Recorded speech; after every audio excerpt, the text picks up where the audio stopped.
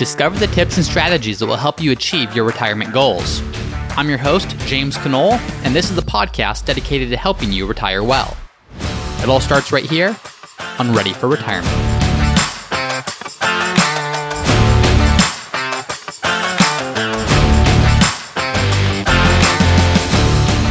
Hi everyone, and welcome back to another episode of Ready for Retirement. I'm your host, James Knoll, and today we're going to be talking about a topic you've no doubt heard. If you've turned on the TV, if you've read your newspaper, or read your news article, or if you've been to the grocery store, you've probably seen that inflation is a big concern right now. So today's topic is all about inflation. What to think about it, how do we react to this, what do we do with our financial planning and investing in response to inflation that we've seen already and potential inflation concerns to come. Now, before we do so, wanted to quickly say that on top of this podcast, I'm now doing more YouTube videos. So the YouTube videos is more of a supplement to what we're talking about here. It will sometimes take the topics and condense them or supplement them. So if you want to watch what we're talking about on YouTube, or if you want to see additional resources, head over to YouTube. You can search for Root Financial Partners, which is the name of my company. So Root Financial Partners is the YouTube page, and there's a bunch of videos. We'll release one a week that supplement everything that we're talking about here on the podcast as well. So just a quick shout out for that. Again, that is at Root Financial Partners. You can find that on YouTube. I will also include the link to that in the show notes from today's episode. So at readyforretirement.co, you can find the show notes for today's episode. I will also include the link to the YouTube channel in the show notes that you should have as you're listening on Spotify or Apple or wherever you're listening to this podcast. All right, so back to today's episode. Inflation is no doubt a concern that you have heard expressed somewhere along the way and maybe even expressed yourself. So as investors, how are we to react to this? And not even just as an investor, but really as someone who is hoping to retire. If you look at just average inflation, say average inflation is 3% per year. If you retire at 60 and have a 30-year retirement, inflation is going to make the cost of everything that you buy go up by about 240%. So if $100,000 per year is what it costs to live year one of retirement, and if you have the same living expenses your final year of retirement, those living expenses would cost almost $250,000 to maintain the same purchasing power that you'd have today with $100,000. Now, if inflation isn't average, if instead inflation is say 4% per year, then your living expenses don't increase 240% over that time period. They increase 325% over that time period. So a basket of goods and services that you could buy today with $100,000 per year, it would take $325,000 to maintain that same purchasing power over a 30-year retirement with inflation running at 4%. So you can see how inflation, even at average levels, is concerning. You can see how inflation takes the costs of everything that we have and increases those, and especially in going into retirement. If you're living on more of a fixed income, if you have less margin to just go work more years or earn more money, you need to really make sure you have a plan in place to address inflation. So what we're going to do today is we're going to take a look back through history and just get some perspective on where has inflation been before. Believe it or not, this is not the first time the U.S. has encountered inflation concerns. It's happened many times throughout our history and really world history. So let's take a journey through that to see what that's looked like. Let's get some perspective, and then let's also see how does that dictate how we should react to inflation when it comes to our financial planning and our investing. So as we get started, I want to quickly say, by the way, it's evident already. There has been some inflation. There has been an increase in a lot of prices. So this isn't if inflation comes or what do we do when it comes. There's the question of, is this transitory or not? Is this just the result of some shockwaves to the system? Or is this lasting inflation? You can debate that. What you can't debate is that inflation has already showed up in many ways. If you look at the price of food or gas or used cars or many different things, there is definitely an increase in prices, the greatest that we've seen in a little bit of time. Now, here's the thing. 2 years ago, so in 2019, the New York Times reported, and this is a quote right from an article, this quote says, "Federal Reserve officials are increasingly worried that inflation is too low and could leave the central bank with less room to maneuver in an economic downturn." End quote. So simply 2 years ago, we had the opposite concern.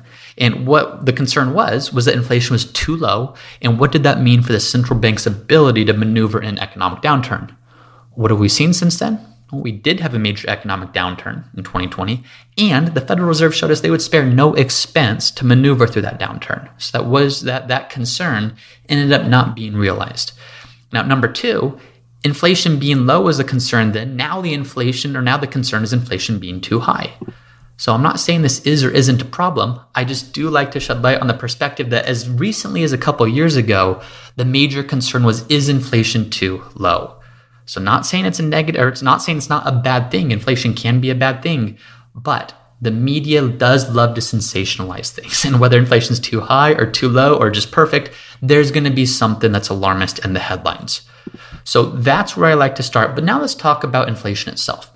Well, inflation, as I mentioned, it may be transitory, meaning maybe this is just the result of some shockwaves as a result of the economy being shut down and supply lines being shut down and logistics just taking a major hit through the course of 2020 and the after effects now. So maybe this is transitory, maybe it isn't. But concerns about inflations and other market events are always transitory. They're never permanent, but the new thing always seems like it is a new thing that is going to change everything. Right now, it's inflation. Last year, it was COVID and unemployment and elections and general global uncertainty. In 2019, it was trade wars and tariffs and also fears of global economic slowdown. Before that, it was an endless number of things. So while today's episode is focused on inflation, I do want to make sure we're talking about the fact that as soon as inflation concerns go away, whether that's in a couple months or a few or several years, there will always be something as investors that make it seem like this is a terrible time to invest. History has shown us that's not the case. These concerns are transitory. Sometimes they're legitimate, sometimes they aren't, but we always find a way through them. So let's talk about what do we do as investors with this information. So we have seen higher prices. If you've tried booking a flight, if you've gone to a restaurant, if you've gone to the grocery store, if you've filled up your tank with gas, you see that things are costing more money today than they did a year ago or even before that. The big concern is, are we going to return to a time period like the 70s and 80s where inflation was oftentimes in the double digits? And if we do that, what is that going to do to our investments? Well, here's the thing with not just inflation, but any perspective or any concern about the stock market. It's not enough just to be negative on the outlook for stocks or for bonds or for any type of an investment. Why? Well, because current prices already reflect that there are some concerns in the market. Meaning, when you look at the stock market as a whole, it's not just this nameless thing that goes up and down arbitrarily. The stock market is the world's consensus best guess as to what is the best price or most appropriate or fair or equilibrium price for a given asset, reflecting both the concerns involved with that stock and the potential upside with that stock. So any concern, unless you're the only person in the world that's concerned about inflation, that concern to some extent is already reflected in the price of whatever stock you're looking to buy, or in the stock market as a whole if you're looking to buy the whole thing. So to justify switching in and out of a portfolio, it's not enough to say, I have a concern that inflation's a thing. Your concern has to say, I have a greater concern than the market as a whole.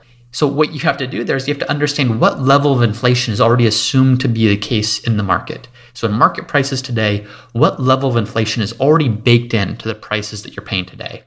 Then you have to understand, or you have to make your best guess as to whether inflation will be higher or lower than that. So that's why it's so difficult. It's easy to say, yes, there's some inflation here. What's much harder is predicting both exactly what inflation will be in the months and years to come, as well as what level of inflation is already embedded in the price of stocks and bonds and other investments today. But let's look at an example. Let's assume you could predict exactly where inflation was going to be. And to illustrate this, let's go back to New Year's Day of 1979. 1979, the US stock market, so the S&P 500, it failed to produce a real return for 2 years in a row. In 1977, the S&P 500 was down 7.2%, so it was a negative year. Then in 1978, the S&P 500 actually gained 6.6%. But inflation was 7.6%. So when you back out inflation, you had a real return of negative 1%. So imagine you are now sitting there. It's New Year's Day 1979. You had 2 negative years in a row after accounting for inflation, and you somehow knew exactly what inflation was going to be the next 2 years. In 1979, inflation was 11.3%, and in 1980, inflation was 13.5%. So you know that. You're coming off 2 negative years in a row, and somehow you have the foresight to know that you're going to have 2 double-digit inflation years in a row, which was the first time since World War I that had happened in the US. Well, what do? Well, you think back to 1974, when the inflation-adjusted return for US stocks was about negative 35%, which is a really, really painful year. A down year plus a bad inflation year, a negative real return of 35%. So as an investor, if you know that you're about to have 2 double-digit inflation years in a row, and by the way, you're the only person that knows this, you know with certainty, you're probably going to get out of the stock market, right? Well, if you did, if you're like most people and you would say, okay, I know what's coming, I see the future, I'm going to get out now to protect myself, you missed an incredible 2-year run in the stock market, even as inflation was hitting double digits each year. The total return of the S&P 500 over the subsequent 2 years, so for 1979 and 1980, was 56.8%. Meaning even though inflation was really spiking, the return of the S&P 500 was up just under 57%. Now, had you invested in small company stocks, you were up even more than that. You would have been up about 90% over that 2-year time period. Even short-term bonds at that point, they paid a total return or generated a total return of 22.8%. Really, it was just long-term government bonds that got hurt so bad during that time period. So even sometimes knowing that inflation is going to be here, not just inflation, but double-digit inflation, would not have done you much good as an investor. If we look at the 3 worst years of inflation in the 70s and 80s, well, one of them was 1974. Inflation was 11.1%, and the stock market that year was down 26.5%. But 1974 was only the 3rd worst year for inflation during those 2 decades. The 2nd worst year was 1979, when inflation was 11.3%. That year, the stock market was actually up 18.4%. And the worst year of all was 1980, when inflation was 13.5%, and that year the stock market was actually up 32.4%. So as you are looking at this, it's hard to see how even knowing exactly what inflation would help you in any way as an investor. And I think one of the reasons for this is, as investors, it is easy to wrongly assume that one single factor, whether it's inflation or unemployment or COVID or trade wars or whatever it is, we assume that one single factor is the only thing that is driving asset prices. We saw this just last year. There was this cognitive dissonance of stock prices increasing after they really plummeted from mid-February until the end of March 23rd. We started seeing the stock market running, and it had its best 50-day run ever. In the midst of this, unemployment is still rising. Shutdowns are still going into effect. COVID cases are still rising. And so there's this sense on how on earth is the stock market doing this? It's because we wrongly assume that we see one factor that's really, really bad and disregard the thousands of other factors that drive asset prices. So could inflation potentially get really out of hand over the next few years? It could. But what if inflation rises, but company earnings rise faster? Or what if inflation rises, but pent-up consumer demand increases at an even faster clip than is anticipated, and people spend more than is anticipated? What if inflation rises, but all this cash that corporations have on their balance sheet is invested into things that keep driving their profits and their productivity and their earnings higher and higher and higher? How do all these variables combine, and what direction is that ultimately going to take the stock market? That is the hardest piece to actually understand. It's not enough to know if inflation is going to be high or low or right where you want it to be. But even if you could know that, it's still not quite enough. Now, one thing I do know for certain is that you should absolutely stay away from headlines in terms of trying to drive your investment decisions. Let's take a look at this. So in 1970, there was already concerns about inflation. And in the New York Times, Thomas Mullany wrote an article called "Inflation Spurs Growing Gloom in the Markets." He said, quote, "Behind the pervasive bearishness was the same litany of problems that has depressed the market for almost a year and a half. Concern over inflation, tight money, the uncertain economic picture, social unrest, wariness over war in Indochina, and other international tensions." Now, take out or replace some of those words, and that could very much describe some of the concerns we have today. But 1 year after this article was written, the market was up over 32%. 3 years after this was published, the market was up an average of over 13% per year for 3 years in a row. In the mid-1970s, the market did drop quite a bit, but even after 10 years, factoring in that major downturn in 1974, the stock market was still up over 7% per year in the midst of growing inflation and in the midst of these headlines. Fast forward to 1973. This is from Time Magazine in an article called Nixon's Other Crisis, The Shrinking Dollar, in which Time Magazine said, quote, "The economy's inflationary temperature has climbed to its highest point in 2 decades. The situation has helped create near chaos in stock and dollar exchange markets," end quote. Now, a year later, the stock market was down, but had you stuck with it, 10 years later, the stock market was up about 9.6% on an annualized basis. So right about where it stood over its long-term average. In 1983, still in periods of high inflation concerns, Milton Friedman, quoted in a New York Times article, says interest rates will rise as an inevitable consequence of the monetary explosion we've experienced over the past year. Now, they did rise. Interest rates were rising. There was inflation. But over the next 10 years, the stock market averaged 14.73% on an annualized basis over the following 10 years. In 1992, and this is one of my favorite ones, in a piece titled Bankruptcy, Harold Figge Jr. and Gerald Swanson, PhD, wrote, quote, "In 1995, so 3 years from the time this piece was published, in 1995, the USA as we know it today will cease to exist. We'll get a taste of both hyperinflation and panic," end quote. Now, obviously we know the USA still exists, and inflation didn't turn out to be the same concern that they had at that point. And over the following 10 years after that article, the S&P continued to compound at about 10.4% per year. In 2003, and this is one of my favorites, we have an article from Barron's. Jonathan Lang, in an article titled The Debt Bomb, says, curiously, however, one reads almost nothing about what may be the biggest bubble of them all, the huge ballooning of the total debt in the U.S., end quote. Now, total U.S. debt at that point was about $6.7 trillion. Today, it is much higher. It's just under $29 trillion as of this recording. Not saying that's a good thing, but when you try to make investment policy based upon these concerns, you see that this concern is nothing new. You can go back over 18 years ago and people had the same concerns at that time. And by the way, over the next 10 years, the stock market continued its forward advance like it always has. So as we're talking about things like inflation, as we're talking about things like government debt, as we're talking about these things, absolutely, they can be major issues that need to be reckoned with. The hardest part, and what I would advise people against, is trying to make their investment policy based upon those things. It's not enough to know that these things are problems. Everyone knows the government debt is a problem. Everyone knows that inflation can be a problem. Everyone knows that many of these things are problems. But when you try to make predictions, what you are doing, whether you want to or not, is you are trying to time the market. You are saying that you know something the market does not, and that you can make an investment decision that both allows you to get in and then back out at the right time. So what should we do? Do we just throw our hands up and say, okay, everything is useless, there's nothing we can do? Well, of course not.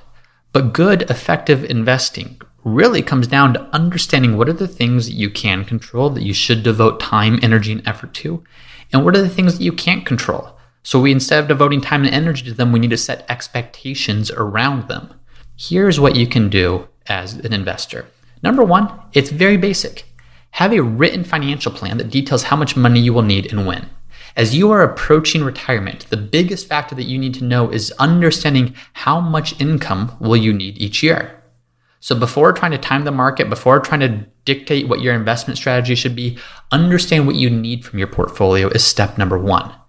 Do you need funds from your portfolio in the next 5 years or so? Or is your portfolio going to continue growing for the next 5, 10 plus years as income is coming in from other sources? This is important because this will allow you to see very clearly how much of your retirement is going to have to come from your portfolio, where things like inflation can impact the size of your portfolio or the ups and downs of your portfolio, versus how much is coming from things like Social Security that you're going to get things like inflation adjustments on, versus how much is coming from things like pension, where it's a fixed amount each year, but unless it's a government pension, it's probably not actually increasing. So the purchasing power actually diminishes a little bit year over year. Having this clear sense of what your cash flow is going to look like and your income needs is going to look like is really the first step, because then step 2, that's where you come in and say, okay, how does my portfolio fit into this? How much of my portfolio do I need to live on in the first few years of retirement? I should probably put those investments in something that's not subject to the ups and downs of the stock market. So I don't need to be concerned about what's inflation going to do to stock prices, or what's global trade wars going to do to stock prices, or what's global uncertainty going to do to stock prices. I have enough money in conservative investments to generate the cash and income I need to support me for the first few years of retirement. But with anything else, the biggest risk to your expenses in 10 years, 15 years, 20 years and more down the road is inflation. And the fact that something that costs $1 today is going to cost a whole lot more than $1 in the future. So to put too much of your investments in conservative funds or conservative things is to almost guarantee a loss of purchasing power over time, or at least not an increase in purchasing power over time. So because of step 1 in understanding how much income you need from your portfolio year in and year out, you can really be intentional about how much you're putting into conservative things that aren't going to be subject to the ups and downs of the market, but are also not going to grow a whole lot over time, versus how much you're going to put into things that are going to grow a lot more over time, aka stocks, aka equity in real companies around the world. And even though there's some ups and downs in the short term, you don't need to worry about that quite as much because you already have those conservative investments to cover you, but you do need your stocks to keep growing for you and compounding over time. So that's step 2. And then really step 3, what can you do? You can listen to Charlie Munger, the famous partner of Warren Buffett. And Charlie Munger says the first rule of compounding is to never interrupt it unnecessarily. The first rule of compounding is to never interrupt it unnecessarily. What does that mean? Well, let's take a look. This is a source from Dimensional Funds, and I'm just accessing their resource right here. And what it shows is the growth of $1,000 invested in US stocks, so the S&P 500, from January 1st of 1990 until the end of December 2020. So $1,000 invested in US stocks in 1990 over the next 20 years would have grown to $20,451. Make those numbers bigger, what that means is $100,000 invested in the US stock market in 1990 would have grown to over $2 million. So that's what compounding can do. Compounding can take your money and without any effort on your part, turn it into a lot more money. But here's what happens if you miss some of the S&P 500's best performing days. If you were invested in the S&P 500 from 1990 all the way until the end of 2020, but you missed just one day, and that day happened to be the S&P 500's best performing day, but your 1,000 would not have turned to 20,451. It would have only turned into $18,329, meaning you lost more than 10% of your ending value for missing one day in the market over a period of 20 years. Had you missed the 5 best days, so you're invested for 20 years straight, but you happen to miss the 5 best days, well, instead of having $20,451 at the end of it, you had $12,917. That's about 2/3 of what you otherwise would have had you simply stayed invested. And finally, if you had been the unluckiest investor and missed the 25 best days, instead of growing to $20,451, your $1,000 would have grown to $4,376, about 20% of what you otherwise would have had you simply stayed invested. So why do I bring this up? Well, oftentimes, people aren't jumping in and out of the market when times are good. People start getting out of the market when times are really bad and times are really scary, a la 2008, or like 2020 when COVID was sending the market down double digits on many days. That's when people get spooked, and that's when people want to protect what they have. Now, the problem with that is that yes, that's when the worst days in the market happened, but it's also when some of the absolute best days in the market happen. So if you're trying to get in and out of the market when times are really bad and scary, you are probably more likely to miss the best days then than you are when things are good. So when you look at the cost of missing the best days, that is far more risky to you than simply staying invested, having a good, solid investment strategy, but not letting anything get in the way of compounding. So often when inflation concerns happen, people wrongly want to say, okay, instead of being in stocks, I want to go to cash. Well, if inflation concerns are legitimate, it's usually not because you're scared about where prices are going to go this year or even next year. Really, the big fear is, am I going to afford things or be able to afford things in 5, 10, 15 plus years down the road? Well, if that is really the concern, then going to cash is maybe the least sensible thing you could possibly do. Unless you're saying, yes, I'm going to cash because I want to protect against some volatility in the market and I know for certain I can get out now and get back in when the stock market's lower. If you can do that, great, and that makes sense. The problem is, I have yet to see anyone, Warren Buffett included, who can consistently do that. So instead, if inflation is a concern, how can we ensure that we have just enough cash to prepare for emergencies, to generate income if needed? But then on top of that, make sure that every other asset we have is positioned for long-term growth with the goal of exceeding the rate of inflation with the growth in our assets. So that is it for today's episode. I hope that was helpful. Again, this is a talk about inflation, but you could switch out inflation for election concerns. You could switch it out for unemployment concerns. You could switch it out for global slowdowns, for wars, for whatever it might be. None of these are good things in and of themselves. But trying to make investment policy based upon those things is really difficult to do, if not impossible. So instead, have a plan, understand how your portfolio fits within that plan, and then do not let yourself do anything that could possibly get in the way of your portfolio's ability to compound. So that is all I have for today. I hope that is helpful. Once again, check us out on YouTube. Root Financial Partners is the YouTube channel. You'll see videos that are similar to what we're talking about on here, plus some other videos to just make sure we're offering as much education and as much guidance as possible around all things retirement planning. And if you're liking this show and you've not already done so, please make sure that you subscribe and please make sure you leave a review if you're liking this. The first thing people check when looking at different podcasts is people's reviews. So the more reviews there are, the more people can find this show, the more people get the guidance that I hope to be able to provide through this podcast. Thank you for listening, and I'll see you next time. Thank you for listening to another episode of the Ready for Retirement podcast. If you're enjoying the show, please subscribe and let me know by leaving a 5-star review. And as always, for a list of the notes and the resources mentioned in today's episode, you can find those at the Ready for Retirement website, which is readyforretirement.co. That's readyforretirement.co. And if you have a question that you would like for me to answer on a future episode, then you can also go to the Ready for Retirement website, readyforretirement.co. There's a page called Submit Your Question where you can submit a question for me to answer in a future episode. Thanks as always for listening, and I'll see you next time.